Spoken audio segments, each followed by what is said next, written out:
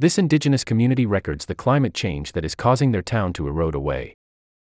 Josie Bentley. In a tiny village north of the Arctic Circle in Canada, the Inuvialuit of Tuktoyaktuk have taken climate science into their own hands. Full transcript. Josie Bentley. So what's behind you right now? William Dillon, Jr. What's behind me? It's all our old grounds for our garage. It will be falling into the ocean probably next year. It lost 5 feet this year of ground, fell in. Yeah, lost 5 feet. Bentley. I'm in Tuktoyaktuk, aka Tuk. It's a tiny village 200 miles north of the Arctic Circle in the Northwest Territories in Canada. I'm talking to William Dillon, Jr., aka Billy. He's a respected elder in the Inuvialuit community that lives here, and also the sweetest guy. Within minutes of meeting us, he made us delicious smoked tea, and now he's giving us a tour. But it's a tour of what used to be. Dillon. And, our old school and old folks' home is next to go. And our graveyard, we've moved our graveyard already, but we haven't moved the people in the graveyard yet. Bentley. His community is being taken back by the ocean in real time. But he's not just watching it happen. He's documenting it scientifically. Dillon. It's just basically recording, and monitoring, and just make sure that everybody's aware of how fast it is melting. Bentley. I'm Jock Bentley, and this is part 2 of our 3-part science, quickly fascination from a fast-warming Arctic. In today's episode, I'm riding with Inuvialuit climate monitors. These inspiring locals are taking charge and are measuring climate change in real time. We're on a boat to Tuk Island, a small but extremely important barrier that's protecting the village's harbor. But it's disappearing. Dillon. Yeah, basically, if we lose this island, we lose the harbor. The harbor will be too exposed to the Arctic Ocean elements. Yeah, this is our safety barrier island. Nice name, safety barrier. James Kivik. It'll be gone in 20 years, though, no matter what. Dillon. Yeah. Bentley. That was James Kivik talking to Billy, by the way. They're part of this new citizen science team. And I asked them.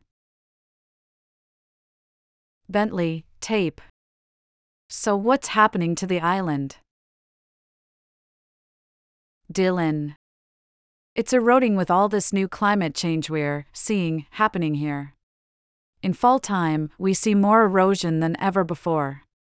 Like, for now, we're having a hard time landing our boat here, 'cause the erosion has filled in all this area with sediment.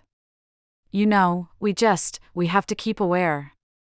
Our hunting and traveling have to keep aware all the time. And nothing is the same anymore. Shallow all over here, too, James. Bentley.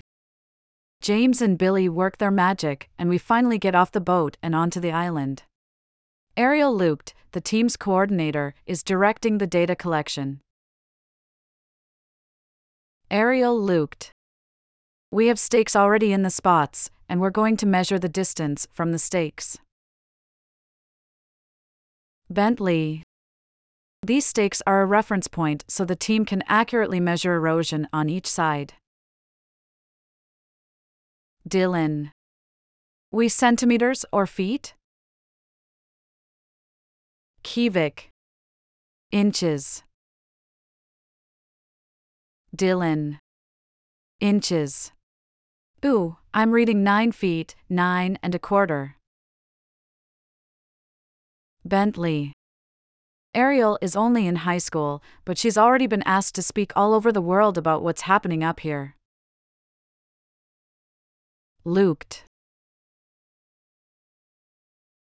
We have, for climate monitors.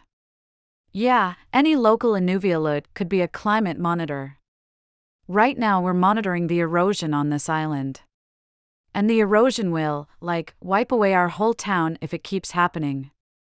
This island is, a barrier from the ocean to the harbor. It's really beautiful, and it's very cultural. It's kind of sad. I hope in the future we can find a solution. Bentley. Hopefully these data can help to create a plan to save the island, save the harbor, and save tech. Dustin Whalen is a physical scientist at the Geological Survey of Canada. He was here, setting up the program with Billy, Ariel, and James, but I just missed him by a couple of weeks. So I gave him a call to chat about the North. Whalen. In the community of tech, you could argue this is the area in Canada where we see the most impact of climate change. Because of this, the citizens that live in this area want to take a stand. They want to understand what they're seeing in their own backyard. So community-based monitoring, this idea for, looking at some of the information, the climate information, on their own, taking the observations for themselves, looking at the science so they can be in charge, and they can be the stewards of their own data, this is what really spurred on this community-based monitoring program. Bentley, tape. The erosion they're measuring isn't just a product of increased permafrost thaw, right? How does the reduction in ice coverage come into play? Whalen. Now you're seeing a lot more storms because there's more open water. As the wind kicks up, it increases the swell and the wave potential in the water, and then that grows, obviously, if you have more distance between that than the coast, so when the storms reach the coast they're a lot bigger than they were before. Bentley, tape. What does this mean for the Inuvialut living in Tuk? Whalen. I have learned through my career that the Indigenous peoples are very resilient, and they're resilient to change. They have seen change over centuries of existing on this planet, and they have learned to adapt. So I have all the confidence in the world that the people living in the North will adapt to this change in some form or another. But I have less confidence that if the world is faced with the same changes that the Northerners are seeing, they may not be as resilient. Bentley. Back in Tuk, Billy is hopeful for the future. I asked Billy what advice he had for the next generation. Dylan. Keep hugging those trees, kids. Be helpful. Don't litter, because this is the main problem we have all over the world, with litter.